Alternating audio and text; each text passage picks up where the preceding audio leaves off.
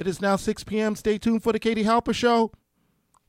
Starting now.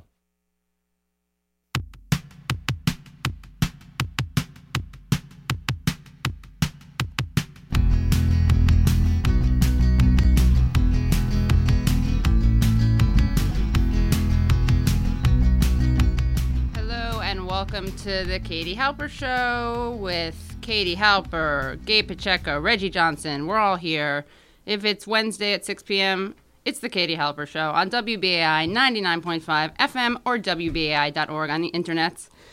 I'm here. I'm Katie Halper. Also in the room we have with us, to my right, not politically, just physically, Gabe Pacheco. How's everybody doing out there? Good. How are you? That was a rhetorical question for everyone listening, but I feel pretty good. Thanks for asking, Katie. That was you sounded like a real radio voice there. How's everybody doing out there listening? I'm feeling good. I'm like a quarter of the way through my vanilla Frappuccino Starbucks coffee. Which we don't endorse. We definitely don't endorse that, but if you guys want to, holler at me, PayPal. I'll accept any funds. Yeah. And how are you, Reggie? Reggie, of course, I'm engineering master. Yeah, I'm fine. I'm still recovering from my long odyssey of the day because, this is one of my busiest days, yes. Doing my late night show and then have to do your show and the show before that and other things like that. Way to make me feel guilty. Yo, Reggie just stacks up the gigs, man. He's got that New York hustle, hashtag hustle all day. Hustle, never stop. No, never stopping. Can't stop, won't stop. Can't stop, won't stop. Thank you. Thank you so much. Hashtag never stopping. I feel like we've just come up with a new by Starbucks, never stopping. Never stopping, always caffeinated. Well, it's great to see you guys. I just wanted to do a little public service announcement, Yiddish lesson. Reggie was making fun of me because I was emoting. I'm kind of effusive, and I was emoting about how hot it was and how much I was sweating. Yeah. And Reggie, in his impeccable impersonation, said, as if he were me, "Oy, I'm schmutzing now." Yeah, it was like an Eddie Murphy Coming to America version of how Jewish people sound. Yeah. But although Eddie Murphy's kind of seamless in that role, I think. No? Yeah, okay. He did a really... So schmutz is dirt, right? No, I know. Okay, all right. Yeah, all right. Right. What? And so sweaty is schwitzy. Yeah, it's kind of hard. Schwitzy. When I said it, I knew I was wrong. Right. I knew it right. Hey, you know what? This is a safe space for Yiddish experimentation. No judgments here. We love all Yiddish attempts. And all successful Yiddish. You're usually successful. Right. And really using someone's got to Yiddish, keep the language alive. No doubt. Right? And I think Yiddish is one of the unique things that makes New York, New York. Yes, I agree. So. Yeah, you got to put a schmear on that bagel. Exactly. Schmear. It's a schlep to get there. Who would think I don't want to schlep, but it's schmear, perfect. schmutz, schwitz. Just anything with a C, shtetl, S-C-H, schmuck, putz, all those great words. So speaking of Jewish, we're going to call in our first guest very soon. Heather Gold is a comedian and storyteller in the Bay Area. That's where she lives, although she's from Canada. Before we talk to Heather, though, we're going to set you up with a nice clip from Kim Davis. We want to update you about what happened. You guys remember Kim Davis, the county clerk who won't marry not only gays but straights because she opposes. I wish I could forget her. I know. I wish I could quit her. But she went to jail because she had to fulfill her promise to Jesus after she got married 4 times. Once she got that out of her system, her 4th husband is also her 2nd husband. I feel like that's from the Bible. Like the 4th shall be the 2nd. I did not know that. Yeah, so she was married 4 times, but to only 3 people. So she recycled one of her hubbies. In fact, the husband you see standing with her in overalls, looking like a left-wing New Yorker, like picture. Doing drag as a country bumpkin bigot. Ironically. Yeah, it's like so over the top. He wears, no disrespect to overalls, but he wears overalls and some kind of like straw hat and I think there may be face paint involved. I'm not making that up. But this guy who's defending her and called the judge a butt, like a behind for putting her in jail, he's her 4th and 2nd husband. So they get along like swimmingly. That's a boomerang husband. That's a boom hub. Yeah. Hub boom. So would that be considered sustainable? I don't know. Maybe she needs a palate cleanser every few years. So what happened is that Kim went to jail and now she's free. She's out on the streets, which is great for bigots everywhere. She was released from jail and earlier this week, and Mike Huckabee, of course, had a rally for her. So we're going to play you the little spiel and the speech, if you will, and listen to the theme song that they play. It's great. We're not putting that song in. This is the song they actually played at the rally in front of the jail she was freed from in Kentucky. But I believe that her act is going to wake up the politicians, the pastors, and the people.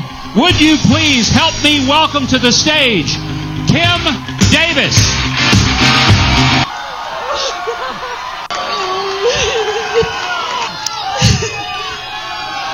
Thank you all so much. I love you all so much. I just want to give God the glory. His people have rallied, and you are a strong people. We serve a living God who knows exactly where each and every one of us is at. Just keep on pressing. Don't let down, because He is here. And He's worthy. He's worthy. I love you guys. Thank you so much. Okay, so how was that? Oh man, it sounds like she just won like a championship. Really? She did, against the gays. He's with us. I'm just waiting for the day when Jesus will come on your show. Yeah. And just really start, Jesus, like, I know you're listening. Yeah, you know, Jesus like saying, "Hey, guys, really, you're embarrassing me. You're embarrassing me. I'm mortified. I have to come back from the dead early." He'll need a translator to translate from the Aramaic. Like, stop it. Yeah. He said, "Stop it. You're not speaking in my name." Yeah. My favorite part of that spiel, though, is that that she says he's worthy. He's worthy. It's like the reverse of Job. You know when God tests Job? Yeah. Like this is like, was Kim Davis testing God to make sure he was worthy? Like, did he pass the Kim Davis test, the KDT or something? I just imagine Jesus with Wayne and Garth being like, "Well, I'm not worthy." Oh my God, yes. And then Kim Davis being like, "But y'all's worthy." All y'all. And she cried. She was crying and crying. Yeah. It's beautiful. Her son, by the way, also works in the office, the clerkship, and she makes $80,000 a year. So when people ask why she doesn't just leave her job, that could be Netflix, why. Hulu Plus. $80,000 in Kentucky is like $100 billion in New York City. That's double. So we're going to talk to Heather Gold. My God. Heather Gold is a writer-performer whom Boing Boing calls brilliant and one of our favorite comedians. Heather was part of Apple's group at the forefront of webcasting. She began applying interactive elements to live performance and has since made over 50,000 cookies with audiences, not a euphemism, really, in her hit solo show, I Look Like an Egg, but I Identify as a Cookie. She performs, speaks, and appears globally in media avenues like CBC and NPR and colleges and venues like Ars Nova in New York, SF Sketchfest, Google, Finland's YLE, and South by Southwest. Keep a very sharp lookout for her in the upcoming Steve Jobs movie. Our first guest, we're excited to have her on the line. Heather Gold, in addition to all the things that I said about her and her terrific comedy and storytelling skills, Heather is a formerly gay married person and a gay divorced person. So Heather, are you there? Yes. Heather, welcome. Katie. How are you? Thank you. Wonderful. Glad to be here with you, Bubala. Thank you. Wow, I've never heard you so happy off the, what's it called? Out of the gates? From the beginning? From the beginning, yeah. I've come a long way, Katie. Wow. You know why? I'm so well? Because I'm divorced. It does more for you than Jesus ever could. It does a body good. Well, tell us, Heather, you are not only a formerly gay married person, still gay, but formerly married, I should say. I'm even better at being gay. You're even gayer. You thought it couldn't get gayer, but it did, right? So you're a newly and improvedly even more gay person who was married, and you're divorced, but you're also a jurist, having gone to law school. So you have a really unique perspective on all this. What are some of your thoughts about Kim Davis? Kim Davis or the response to Kim Davis? Either one. You see that legalistic precision? That's the mind of a jurist. That's a legal mind. Razor sharp. Razor sharp. On the one hand, I would say it's pretty amazing that she's upstaged Sarah Palin. Sarah Palin's got to be like, why did I do all of this binging and purging and I've been suffering through all this effort that I put in when this woman just had to Sarah Palin had to quit being governor. Kim Davis just had to quit doing one part of her job for very little time to get almost as much press as Sarah Palin. So you're right. I would say if you want to go for amount of quote work efforts to press impact ratio, Kim Davis is doing well. Yeah, good bang for your buck, right? Yeah, she's got the fundamentals. So. Yeah, she's a fundamentalist. Fundamentals. She's got those down pat. Yeah, I'm surprised she wasn't married to someone in prison, because when we couldn't get married, that was always the thing that was even more amazing. It was like Charles Manson could get married, but I couldn't. Right. You know? So I feel like she almost has hit like the grand slam of everything that we couldn't do. Right. We fought hard to be able to be like Kim Davis. Right. But, you know, she's the equality we aspire to is to have screwed up marriage as much as she has. We try. Right. We're working on it. If only you could get married. If only you can squeeze in 4 marriages, Heather. There's still time. And we can 3 more. We can work at it. I know. I mean, we get paid sort of for only, like, in the sense of, like, my marital night. People paid to watch that. But other than that, that's about all we get away with. I don't know. I think the response to her is, it just feels so crazy predictable to me. Don't you feel like? I feel like she's playing the left for kind of it's not even her. It's whoever's trying to use her. Right, like the Mike Huckabee and the Liberty Council, Matt Staver, whose emails I get. A little conveniently Jewishly guilty, because even our conversation, Katie, is putting money in her pocket. You're right. You know what? But that is good, because we are challenging the Jewish stereotype of being stingy. We're giving away. I like that. That's good, right? We're changing. We're turning things around. And I was in a video, by the way. I did a video which you guys can find on YouTube. It's great. Oh, thank you. And it's like something like Kim Davis opens up about her 4 marriages. And in that video, I pretend to be Kim Davis. I was married 4 times. I think, I was married 4 times. That is the God's honest truth. And what happened was, one of my mothers-in-law, I think it was Darlene, I don't really remember, she was on the deathbed, and she made me promise that I would accept Lord Jesus as my Savior, and I did, and He accepted me back. And I think that's clear, because He awarded me with this clerkship. I take my job very seriously. I took an oath, but before that oath, I took an oath to Jesus. And that's why I can't marry these gays. No disrespect to them. They are what they are. They will meet their maker, and He'll deal with them, fry them up, and they'll be toast. And some people commented, "Stupid whore, your nose is freaking huge." And I happen to not have a big nose, so I was more offended that they were so blind and had such a bad eye. They could have gone after other things, but it's the thing people like to yell. They say it about her too. I mean, that's the thing I have to stick up for is. People are busy criticizing what she looks like. I know. That's part of her charm. Right. She has an underdog look. Right. I think that's true. God. Like, you either have to be Sarah Palin and very well put together, or you have to be extremely dumpy. And Gabe is I wish listeners could see Gabe. He's pantomiming both extremes on the female spectrum that you get when you're trying to be a famous reactionary. So no tight leather jacket for Kim Davis? I don't know. I don't think so. Here's the thing. Here's the beautiful irony of this whole thing. Do you know who would be the most welcoming of Kim Davis? Do you know who would be the most body positive and loving and supportive of Kim Davis and help her understand her strengths and possibly the beauties in her body she could enjoy? Who? Lesbians. Lesbians. I thought you were going to say that, right? The lesbian community. How ironic. She is crying out. I mean, people don't think we convert. I say let's make our own religion. Let's make gay religion. Right. Let's make her our first conversion. Yeah, you guys, I don't think a lot of straights would fight that. I don't think a lot of straights would be fighting to keep her on our team. Just for the pleasure of the inversion of the whole thing. Yes, the conquest. I exactly. See it. The game, the chase, honestly, the game. Why do you think she keeps marrying over and over again? It's true. Good point. We still can't find it. She's on number 3 twice. Oh, it's so sad. So did your gay divorce make you kind of wish that you hadn't had the right to gay marry? Did that make you regretful about the equality you had achieved? No, it was a little bit weirdly like my abortion.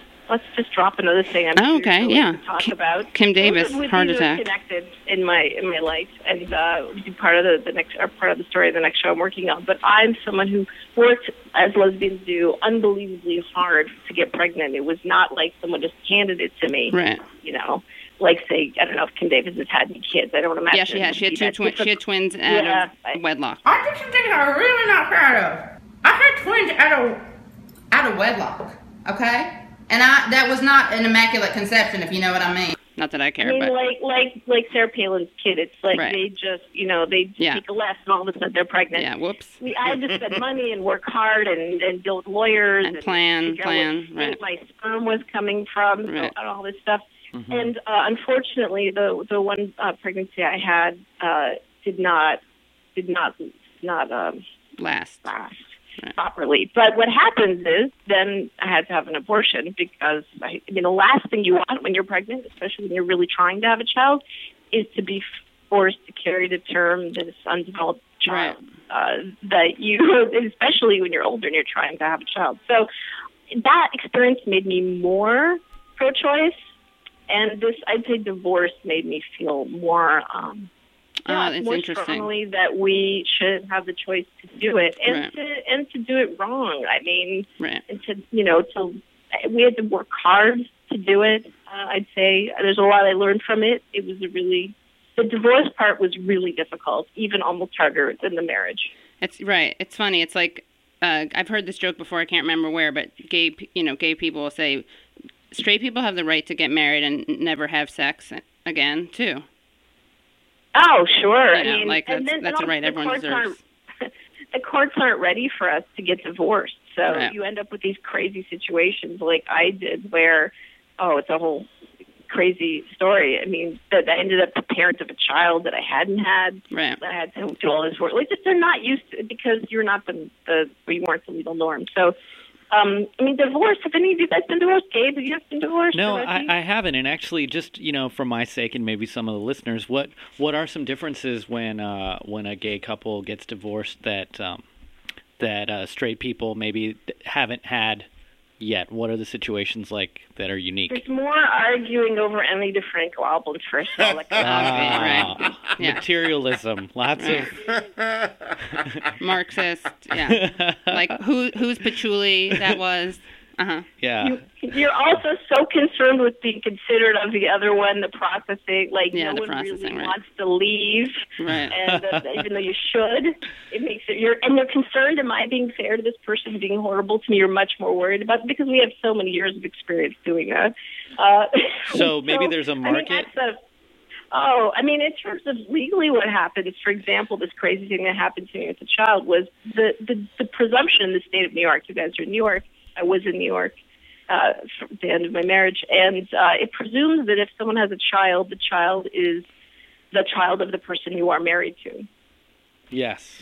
So when the person who I had been married to had a child, the legal presumption was that, I'd magically inseminated her from across the country. That's beautiful. So that's some impressive insemination skills. That sounds like the New Testament. Yeah. So Kim Davis is maybe concerned we're so powerful. I mean, also the courts apparently. It's just there's a lot of presumptions in there that don't fit in terms of how things always happen. Right. So divorce. That's the crazy thing about divorce. I mean, anyone who's in Divorce Club out there, listening to this probably knows that you end up wanting to be divorced more than you want to be married, which is similar to wanting to be out of the closet more than you want to be in. That's part of what, full circle. All comes full circle. It does. Well, Heather, made it a little easier to be gay, but have we made it easier to be divorced? I mean, Kim should have to, Heather, where can people find you online? You can find me at heathergold.com. That's where most of my stuff is. I'm at Heather, Heathr, on Twitter.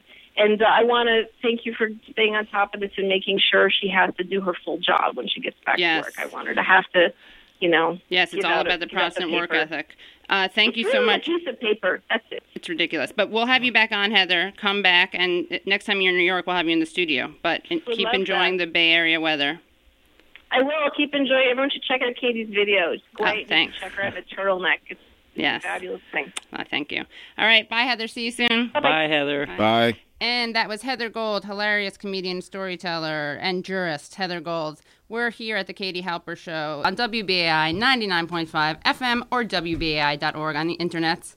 We're going to bring in our next guest very soon, Versha Sharma, who is a senior producer at Now This News. But before she comes in, we're going to introduce you to her by playing some audio from a video she made about one of our favorite politicians, Bobby Jindal. Bobby Jindal is running for president. I am tanned, rested, and ready for this fight. His first name is actually Payush. He was born to Indian immigrant parents in Louisiana, just like I was, but at a young age, he decided to change his name to Bobby, because of Bobby from the Brady Bunch. Jindal was our first Indian American governor, and now he's the first Indian American running for president. But here's the thing, he doesn't actually believe in hyphenated Americans. He wants his image to look as American as possible. They have second, third generations of immigrants who refuse to embrace the values and culture of the countries they have moved into. Look it up. Google image search. You're not going to find pictures of him with women in saris.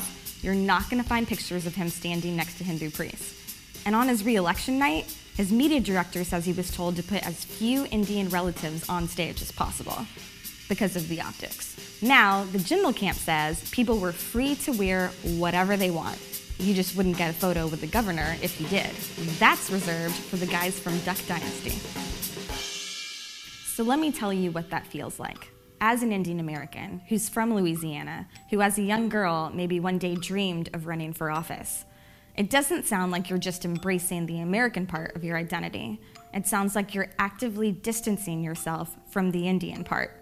It sounds like you have to stay away from anything that might be ethnic or seemingly different to make it in this country. And that is a political disservice to the many minorities who are trying to make it. And look, we elected a guy with the middle name Hussein, not once, but twice, which means you can probably get by with calling yourself Payush. It might actually make your poll numbers go up. Thank you. Versha Sharma, the woman behind that amazing video, is here live in studio. We're back at the Katie Halper Show on WBAI 99.5 FM, WBAI.org. That was Versha Sharma's video about Bobby Jindal. Versha, welcome to the Katie Halper Show. Thank you for having me. It's great to be here. Oh, and Versha, I should say, is a senior producer at Now This News. And she's previously was a reporter at MSNBC, Talking Points Memo, and Vocative. Yes, that's right. Now, how small is the Louisiana Indian population? Like, do you know Bobby Jindal personally, family, friend style? I do not know Bobby Jindal personally, though I do get asked that question a lot. When people hear that I am an Indian American from Louisiana, they just sort of automatically assume we're related somehow. But they're not sarcastic when they ask it like I was, right? No, but the Indian community is actually, it's relatively close-knit, and it is small enough that a lot of people know people. So I will say I have friends who know people in Jindal's family. Wow. So it is that close. But 6 degrees of exactly. Indian Louisiana and separation. I just wanted to draw everyone's attention to this really fun fact about Bobby Jindal. First of all, I don't know if you guys know this. He witnessed an exorcism. That's right, in college. And he's a Rhodes Scholar. He is. Okay, he's a Rhodes Scholar who also witnessed an exorcism and kind of participated in it. He had a friend, Susan, I think her name was, and when they were in college, and he wrote about this. I think he wrote about it in an Oxford journal, actually. He wrote an entire essay about it. It's online. You can find it. It's fascinating. I'm not actually sure why it doesn't come up more now that he's running for president. I'm sorry, but it just sounds incredibly cool. Like, that actually adds coolness points for me, being someone that loves paranormal activity, the unexplainable, the esoteric. Yeah, that's great. Well, I wrote a thing in Rolling Stone about the appropriate theme songs for Republican candidates, and the theme song for Bobby Jindal that I chose was the theme song from The Exorcist. I thought you were going to say, like, who are you going to call? Like, he's like a Ghostbuster. Yeah, he is a Ghostbuster. I want to see an Indian Ghostbuster. It's so crazy. You're Run right. for president. And we'll live in a post-racial world when there's an Indian Ghostbuster. That's all I'm going to say. Exactly. All right. So can't disagree. I want to say just another thing about Bobby Jindal that I find really fascinating is that he wrote a letter to Obama when Obama went to New Orleans to mark the 10th anniversary of Hurricane Katrina. Governor Bobby Jindal wrote him a letter saying, although I understand that your emphasis in New Orleans will rightly be on economic development, the temptation to stray into climate change politics should be resisted. While you and others may be of the opinion that we can legislate away hurricanes with higher taxes, business regulations, and EPA power grabs, that is not a view shared by many Louisianians. I would ask you to respect this important time of remembrance by not inserting the divisive political agenda of liberal environmental activism. Is that not the best thing you've ever heard? By the way, he is like a Ghostbuster in that he's against the EPA. Yes. There's a vast EPA conspiracy to just damage America, apparently. Is that not the best thing? It's like the most politically charged, nasty, partisan, imploring someone to not be politically charged or partisan I've ever heard. Exactly. It's extremely absurd. It's extremely tone deaf. Yeah. Considering, how New Orleans and a lot of South Louisiana suffered. I know you liberals like to make everything political, but because you're a bunch of commies and hippies, but can you not politicize it, please? Like, he's insulting liberals. It's amazing. Anyway, I know he doesn't sound like that, and I'm going to get hate mail, but he does actually have a Southern accent. He does, yeah. That's there. He does. So, Versha, tell us about your career and tell us about This News and tell us about how you got there and what you do there. And it's a huge thing. Like, people who don't, you may have heard of Now This News, but even if you haven't heard of it, you've seen their videos because they go crazy viral, wild viral, if you will, on Facebook and other social media platforms. They do, and we're very proud of it. I have been at Now This for a little over a year now, and previously most of my experience was in digital multimedia reporting. Now This is the first company I've worked for that's all video, so it's been a great experience to learn, and I've never been at a company that has grown as fast as Now This has. So you gave it the Versha Sharma bump. Well, I'm one of many people who work very hard, but last summer, I'll say, when I first joined, we were averaging about 1 million views a month on Facebook, which is pretty good. Well, at the time, we thought it was good. This month, we actually just got our final numbers, August 2015, over 400 million views. Stop. And, I mean, that amount of growth in 1 year, nice. we're not surprised, but we're very excited about it. And we see it on all of our individual videos now. I mean, the Bobby Jindal video that you guys just heard had over 1 million views on Facebook.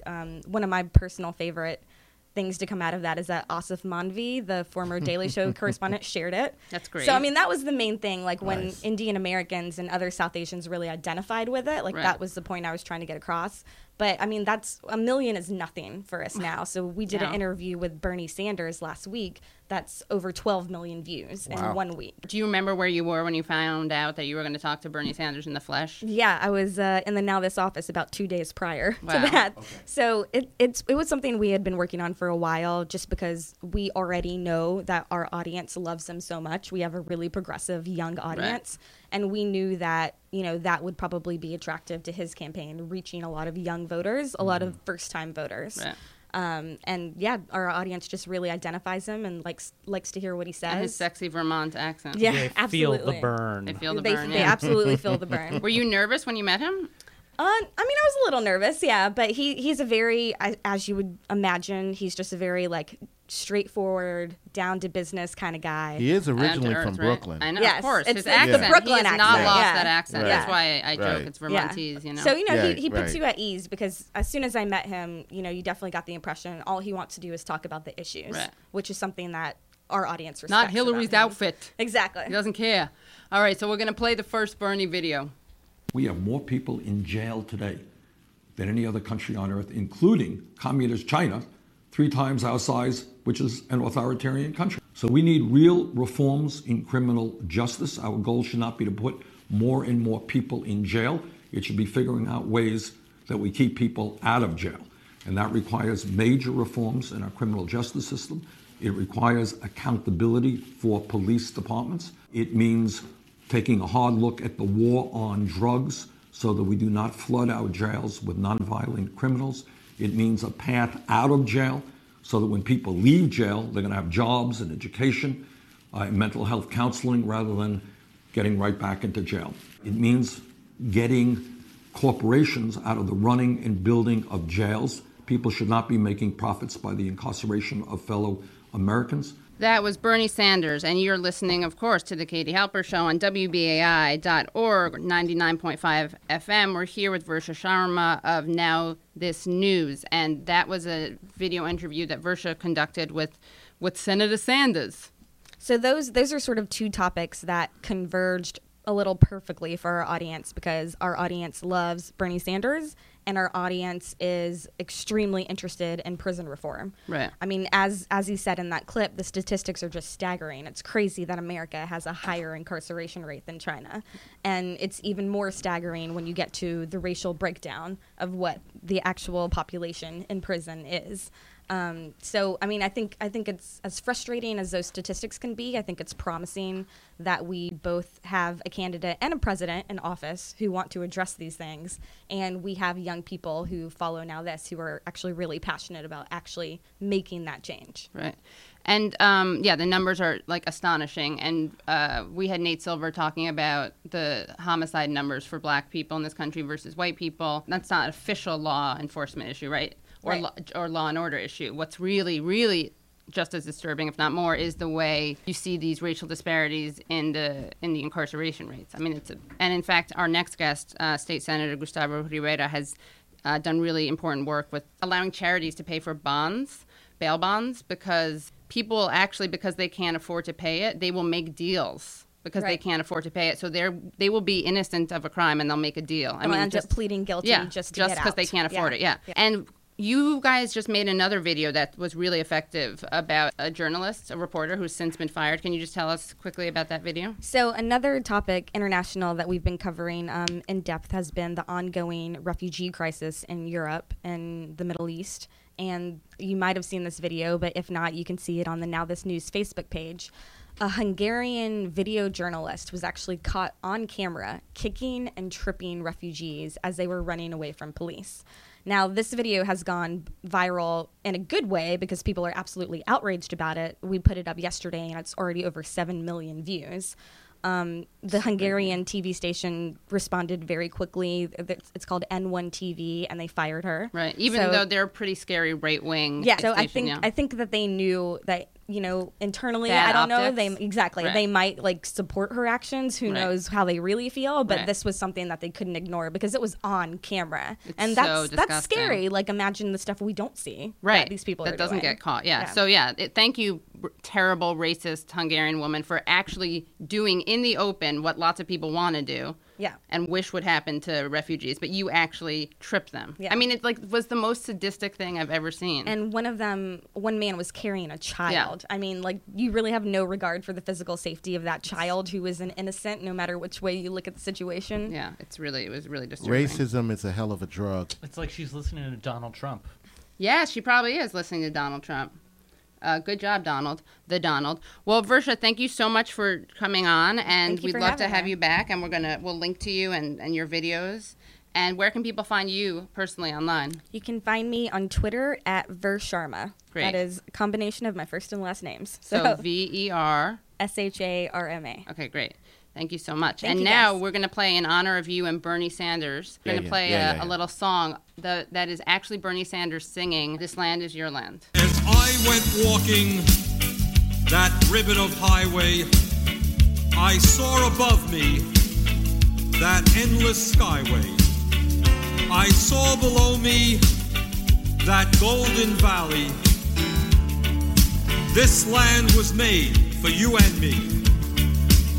This land is your land. This land is my land. And you were listening to the Katie Halper Show. We are back. If it's Wednesday, 6 to 7 p.m., it is the Katie Halper Show. We're going to bring in our next guest, we're really excited to have. I think this is the first politician that we're actually having on the show that I know of. And so I'm either a very bad host and I've had politicians without knowing it on the show, or this is indeed the first politician we've had on the show. I must correct you. I am sorry, but I must correct you. I am a public servant. Public servant. Oh, I'm so sorry. Is that true? There is certainly a difference, because the politicians are the three people that were in my seat before me who all went to prison. I heard that. For violating the public trust. So there's a difference there. Got it. That I like to make a distinction. But are you officially, in other words, is anyone a politician? Is any public servant a politician? Is it a semantics emphasis issue? Yes, it is indeed an emphasis issue. It's something that I started doing immediately, and you haven't even Oh yeah, you know what? But I can actually go into it right now, because for me it's important to make this distinction. But wait, before you do that, yes. I just want so people know that this isn't just a cobbler telling us. Not that there's anything wrong with cobblers. That would just be an interesting hypothetical, not speaking from experience, or like type a tailor of narrative. Or a tailor, scrivener. Right? A scrivener. I need a scrivener on the show. Yes. We are speaking right now to State Senator Gustavo Rivera, who was elected to represent District 33 in the New York State Senate in November 2010. Yes, ma'am. And the 33rd Senate District extends, just so people know, because my mom is from the Bronx, so it matters, from the Northwest Bronx to areas of the East Bronx and includes Kingsbridge Heights, East Tremont, Crotona Park, Fordham, Belmont, Van Nest, Claremont, Highbridge, and Morris Park. Also, our engineer-in-chief, Reggie Johnson, is from the Bronx. Right, from Morrisana. There you go. Morrisana, right. Is that Morris Park? Morrisana is further south. Oh, so you're not in his district? No, it wouldn't be. Okay, I'm sorry. It would. But it's no Bronx side. It's all good. Bronx side, it's all cool. At least the brother's not from Jersey. Yeah. Yes, that's very true. So, can you? I didn't mean to cut you off. Don't State worry. Senator, about your politician versus public servant identity. The reason I make that distinction is because when the guy that I ran against and I beat back in 2010 is a dude who is now in federal prison for violating the public trust. Yes, I've always wanted to visit him, bring him a cake, but my staff has really said that I should not do that. So I follow them. And the guy that was there before him also went to prison for violating the public trust, and the guy before him. So it's a tradition. So it's a thing, right? So the first 6 months in office for me was had the people giving me the look. Now, obviously, this is a radio show. You can't see the look. But the look that you give someone, you're like, I know you're full of it. Right. I know. That's the look I got for the first 6 months. And I looked at these people dead in the face, and I said, I don't expect you to trust me. I expect you to hold me accountable. Right. And so the distinction that I started making, which might seem, yes, an emphasis issue, but it was for me, it's important to make that distinction because the dudes that were there before me, I call Captain Knucklehead, all these sort of things that I can call them. Most of which you can't say on radio. So thank you. Correct. For correct. I can write them down. Okay. Yeah. And I'll just laugh. Exactly. But these folks were obviously not. They didn't care about the people that they represented. Right. And to me, it was important to make that distinction, and tell these folks, the same folks that looked at me like they didn't trust me at first. I said, I don't expect you to trust me. I expect you to hold me accountable, and judge me by my actions. Don't judge me by what I'm going to tell you, because I can obviously tell you a really good story and make of something really funny or really pretty. But judge me by my actions, and that was in 2010 when I got elected, and I've had the privilege of serving in the 33rd district for now 5. This is my 5th year in the Senate, so I'm very. How did you get involved in public service, not politics? You'll know what I said. So I saw what you're doing there. It's a long story, but the short version is that I came to New York originally. I'm from Puerto Rico originally, born and raised down there. Came here to do a PhD in political science at the CUNY Graduate Center, and then at the end.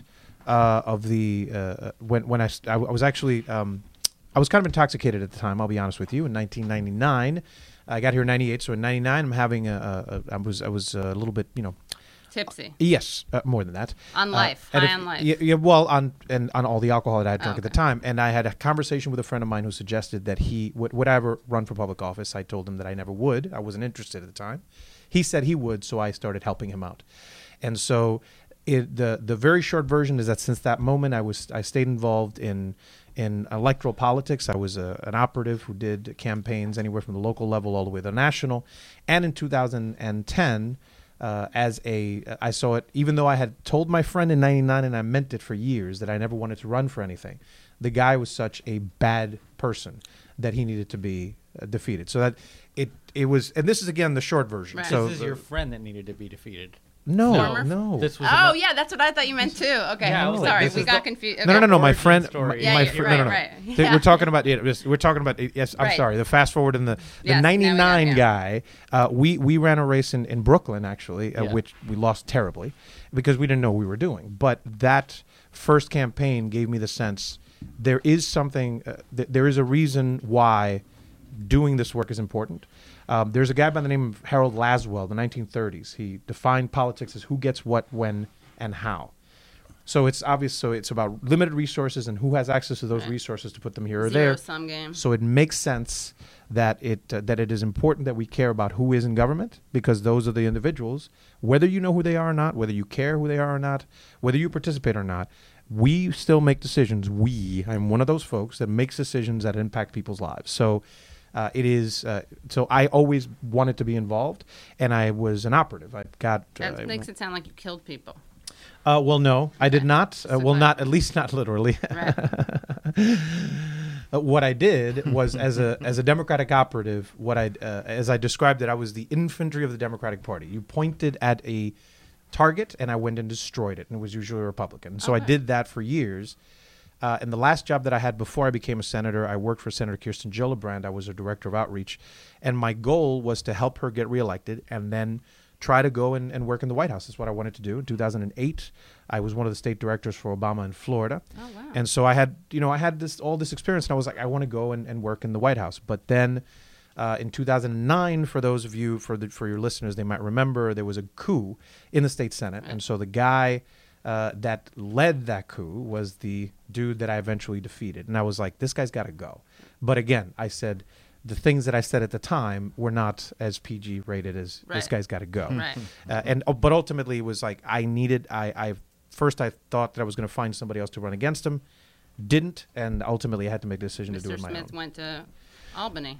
Well, or Mr. Rivera goes north, where the place is cold and lots of snow. How old were you when you came here? Thank you for having me think about how old I am now. I got here in 98 when I was 22, 23, something like that. And did you go to an English language school in Puerto Rico? I learned my English from cable television. But you have no accent.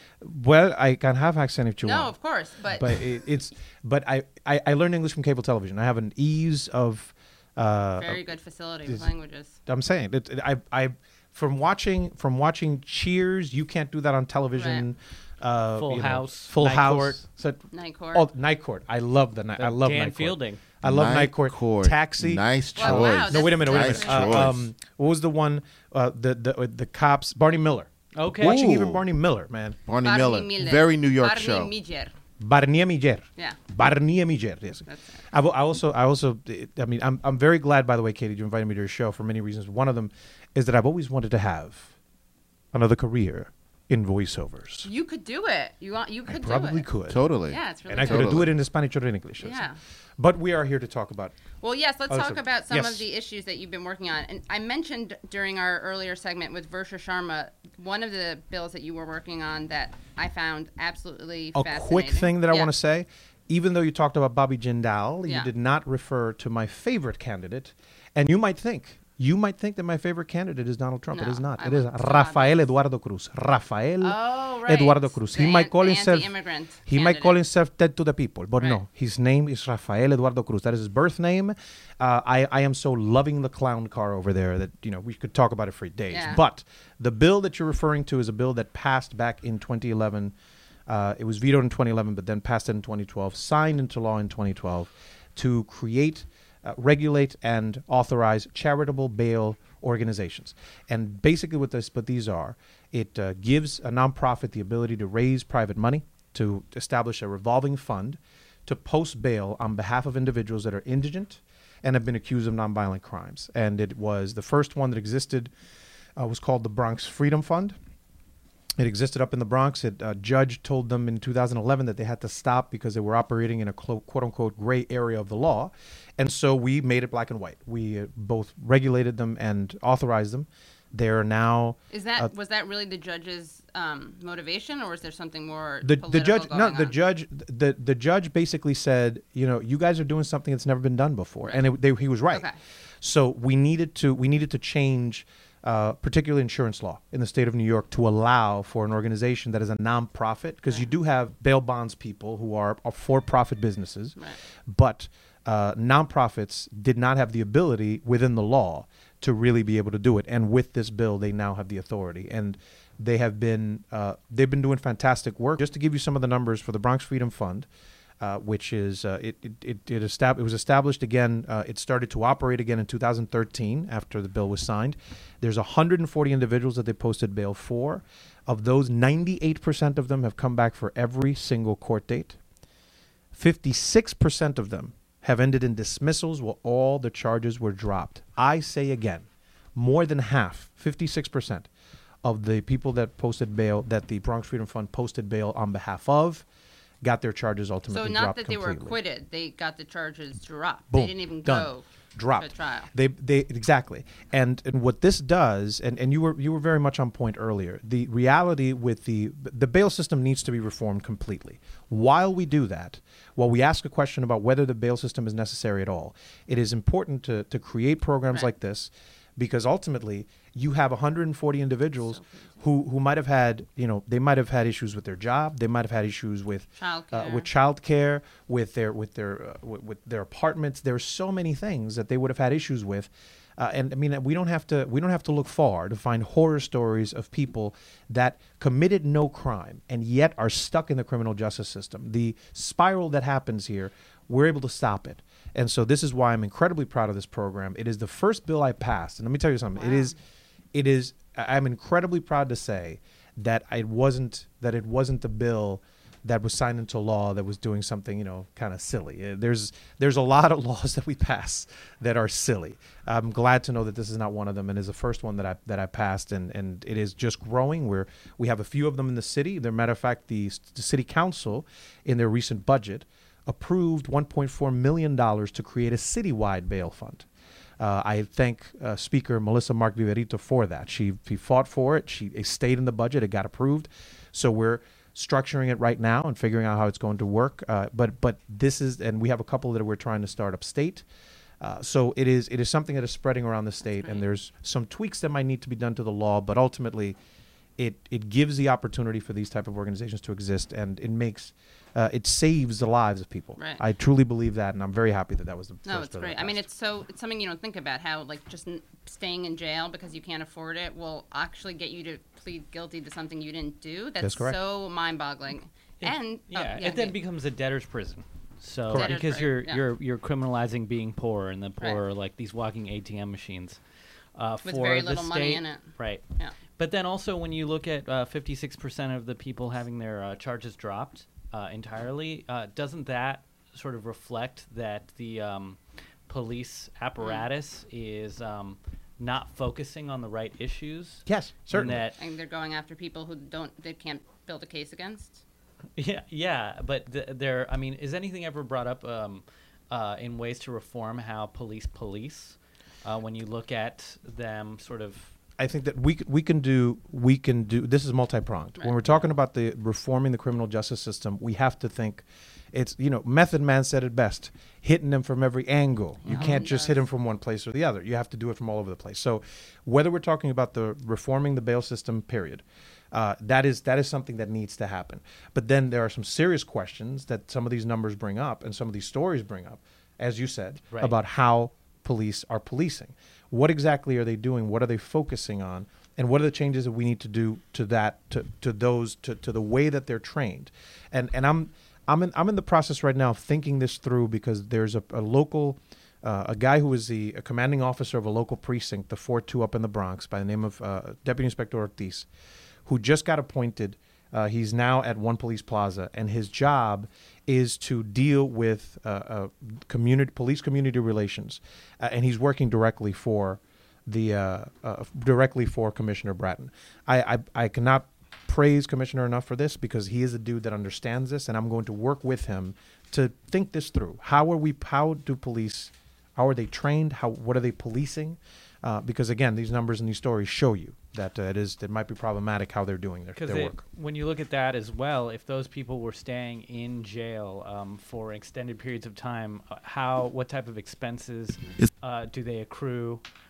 Just housing people. What are the expenses housing people to the taxpayers? Oh, right. That's the other thing. It's even if you don't care about these people, which obviously we do, but people who are totally, what is it, like Republicans? Yes, you can say it. Or what's the Law and Order? Is that what it's called? Like tough on crime. Those people. Tough on crime. Yeah, the people who like broken windows fans. I know exactly who these folks are, because they serve with me in the New York State Senate. They're politicians. They're not public servants. They're certainly. And they're an interesting. I'll tell you this. I'll tell you this. But they don't care about the people. But they should care about taxpayers not paying money to house people in jail. So just again to be clear, there are some of these folks. Before I was a senator, I would have never told you that I had a Republican who was a friend. I can't say that now. I have people. I'm so sorry. It's true. This is where the healing starts. But there are some of these folks that I have a lot of respect for, and I understand that they just view how they go about fixing society in a very different way. They believe very different things than what we do. But some of these folks are still committed for the wrong ways, I believe, but for the right reasons. They want to make society better. Now, there are some of these folks that are not in the same way concerned. They are committed ideologically to ideas that are abhorrent at best. I mean, we're talking about there's some folks up there that believe that if people are incarcerated, they should remain incarcerated for the rest of their natural lives. There's some of these folks that believe this because they think that those people, quote unquote, are different than us, and that it's part of the responsibility to keep them away from us. So these are the folks that are the hardcore. These folks still argue to this day on the floor of the Senate that the worst thing that the state could have done was get rid of Rockefeller drug laws. They still to this day argue it. Still do. So, and I gotta figure out. There's a couple of them that I'm never going to be able to change their mind. That are lost causes. There's a couple of them though that I can make the case. Sometimes the human case, but sometimes the money case. And I can make the case. This is something that would save us money in the long term. If you're talking about when I make that case and I make it quietly and privately and with a lot of data, and you could see them still shaking their heads. I'm like, okay, I know who you are now. Right. You're not one of those people who's going to be convinced with facts and figures and truth. No, reality. You just want to be like, man, those people. Right. So I know who they are, but that's part of me. That's part of my job is figuring out who are the ones that I can convince, who are the ones that I can't convince, and then make sure that we get versions the versions of bills and what have you. This bill actually passed unanimously in the Senate. Wow. That's crazy. Unanimously? That is unanimously. That is amazing. And you also work on syringe exchanges? Syringe access, yes. Syringe access. That, I imagine, is a little bit harder to get a consensus on. Well, sort of and not really. There is, as far as the syringe access, I'm the ranking member in the Health Committee in the Senate, which means that hopefully when the Democrats get to the majority in the Senate, I will be the chair of the Health Committee in the Senate. And one of the issues that I've been working on with a lot of groups and organizations is the End of AIDS Task Force. One of the proposals that came out of the task force was the idea of syringe access. Now, for those folks that are not familiar with harm reduction, is the idea, first of all, that you deal with addiction not as a criminal problem, but as a public health problem. You deal with people that is addicted not as a criminal, and you don't, what is the word that I'm looking for? When you just judge someone because of they're an addict, as opposed to that, you say, all right, I am going to provide you access to things that will make it less harmful on you, at the same time providing access to treatment if you so wish to get this treatment without judgment. I'm not going to say like you dirty addict. Right. We're going to say it's not punitive, and there's a word that I'm looking for when you judge someone. But it'll maybe you stigmatize or marginalize. That's the word. That's the word. Yeah. See, this is the genius over here. This is the it's walking dictionary, it's dude. That Mexican Greek combo that is the thing. Comes of it. But we had Melissa Gira-Grant on. We talked about decriminalization and the Amnesty International's vote to endorse decriminalizing sex work, and it's a very similar thing where it's just like, what's so fascinating is that people really want to talk to you about the issue in a philosophical way and whether you condone or condemn the use of drugs or sex work, and they don't really care about the quality of life or the survival or the humanity of the sex worker or the user or whatever the correct terminology is. But it's a very hard thing to talk to people about because they kind of can't get past their own emotions and this is correct. But to get back to the original question that you asked, the sad reality is that some people started paying more attention because the so-called heroin epidemic hit communities that looked a little different than the folks that were there. So they started. So that means that when it started hitting white communities and more affluent communities, all of a sudden some of these folks started paying attention. Right. But ultimately, again, I think that we have made some good there are some good faith efforts, even by some of these conservative advocates, to say that that harm reduction is an acceptable, not only acceptable, but a successful public health strategy. Right. So the bill that I'm talking about is to decriminalize the possession of syringes, because right now if you have them, you might be charged with a crime. Which means that you hold on to you have dirty ones, right? And then some more people die or contract HIV or hepatitis C and all that. Many of these things. We will have much more to talk about next time that I come on the Katie Halper Show. Thank you. Yeah, thank you so much. You're good. You're good. Gustavo Rivera. I'm trying to practice. Public servant, not a politician. Where can people find you online? They just go Gustavo Rivera. They just Google my name, Gustavo Rivera, River with an A at the end, and my office, my official thing, and my Twitter handle as well as my Instagram and all that stuff is at NY Senator Rivera. Okay. That's one R, despite the luscious roll of the R. No, tu, Senator, and then Rivera. So it's two Senator R's. That's Rivera. why you did Yes, that. Okay, yes. I was confused. I was like, why is he doing that? Okay, now I get it. Thank you so much. Listen to the Katie Halper Show at WBAI 99.5 FM every Wednesday and on WBAI.org. And we can also be found on SoundCloud and iTunes. Like us, vote for us on iTunes, vote us up, whatever, rate us well, all that jazz. And see you next week.